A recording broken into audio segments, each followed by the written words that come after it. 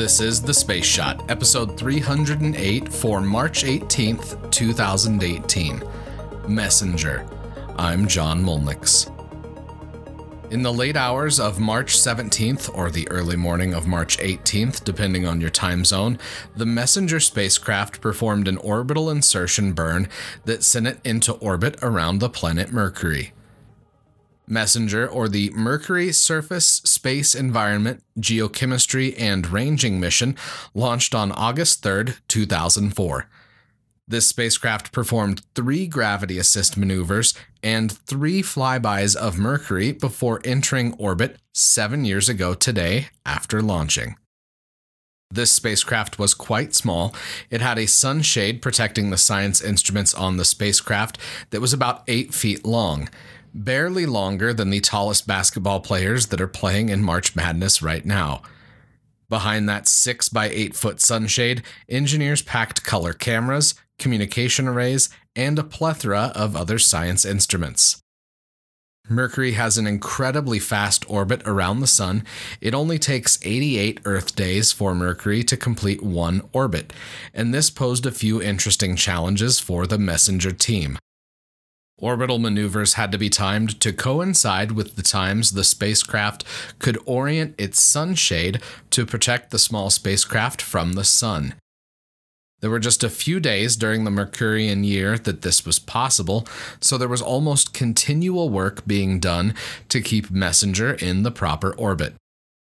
Another interesting part of orbiting Mercury is that a day is longer than a year. Think about how crazy that would be here for Earth. 365 days of sunlight, followed by another 365 of night. I'll go ahead and pass on that. According to NASA, the Messenger spacecraft was designed to answer 6 questions about Mercury. First, why is the planet so dense? Mercury is the densest of all the terrestrial planets in our solar system, and studying why that's the case helps scientists understand the formation of the planet and our solar system. Second, what is the geologic history of Mercury? Before Messenger arrived, less than half of its surface had been imaged in detail. Capturing an accurate map of the planet helps geologists study the history of this strange world. Third, what is the nature of Mercury's magnetic field? Fourth, what is the structure of the planet's core? Fifth, what are the unusual materials at the planet's poles? Radar images show that there are bright areas where the temperature could be cold enough, even on the hottest planet in our solar system, that ice could exist deep in surface craters. And finally, number 6, what volatiles are important to Mercury? The planet's atmosphere is fragile, and it's called an exosphere because of its minuscule nature. The Messenger spacecraft had a very unique orbit that was also highly elliptical. This elliptical orbit meant that the spacecraft passed close to the planet, coming within 124 miles at perigee and going as high as 9,420 at apogee. This egg-shaped orbit allowed for the Messenger team to regulate the temperature of the spacecraft, keeping it from overheating as it passed close to the hot surface of the planet.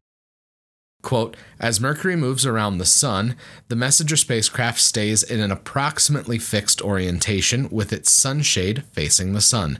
So effectively, the planet rotates beneath the spacecraft. Different parts of the surface are illuminated depending on where Mercury is in its year, so the spacecraft can view the surface of the planet under every possible lighting condition. I'll be linking to that NASA article in the show notes, so be sure to check it out. The final parts of the Messenger mission saw the spacecraft controllers take the small robotic explorer extremely close to the planet's surface. Messenger's mission came to an end on April 30th, 2015. The spacecraft had completed a 10-year and 8-month-long mission, 4 of which were spent in orbit around the smallest planet in our solar system. Messenger impacted the surface of Mercury at 8,700 miles per hour, over 11 times the speed of sound. To give you some perspective, traveling at that speed would take you from New York City to Los Angeles in about 20 minutes. I have 2 pieces of Soviet space history I want to cover today. Voskhod 2 launched on March 18, 1965, from the Baikonur Cosmodrome. During this flight, Alexei Leonov became the first person to perform an EVA. His extravehicular activity lasted for just 20 minutes out of the 26-hour mission, but it was a short and very important first step for a critical procedure that's been used in human spaceflight ever since. Upon re-entering the atmosphere, the recovery operation sounded a bit dramatic.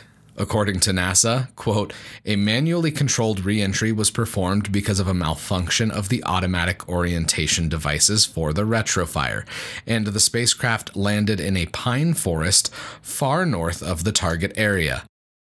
After locating the spacecraft, 1 day was required to cut through the forest and bring the crew out on skis.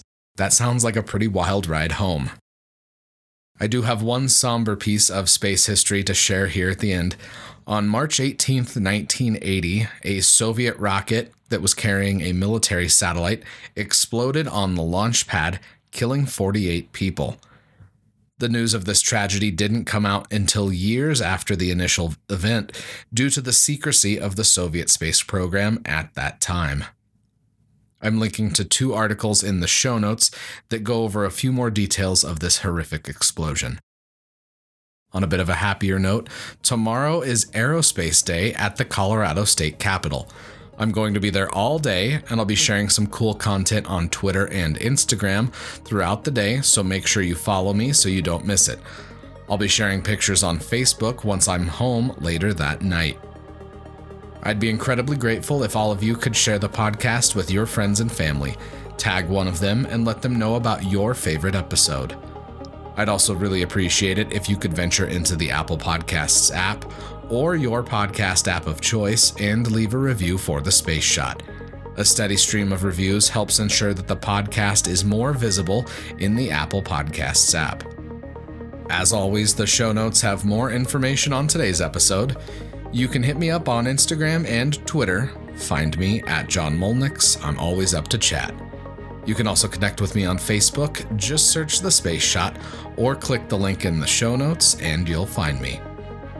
I'm John Molnix, and I'll catch you on the flip side.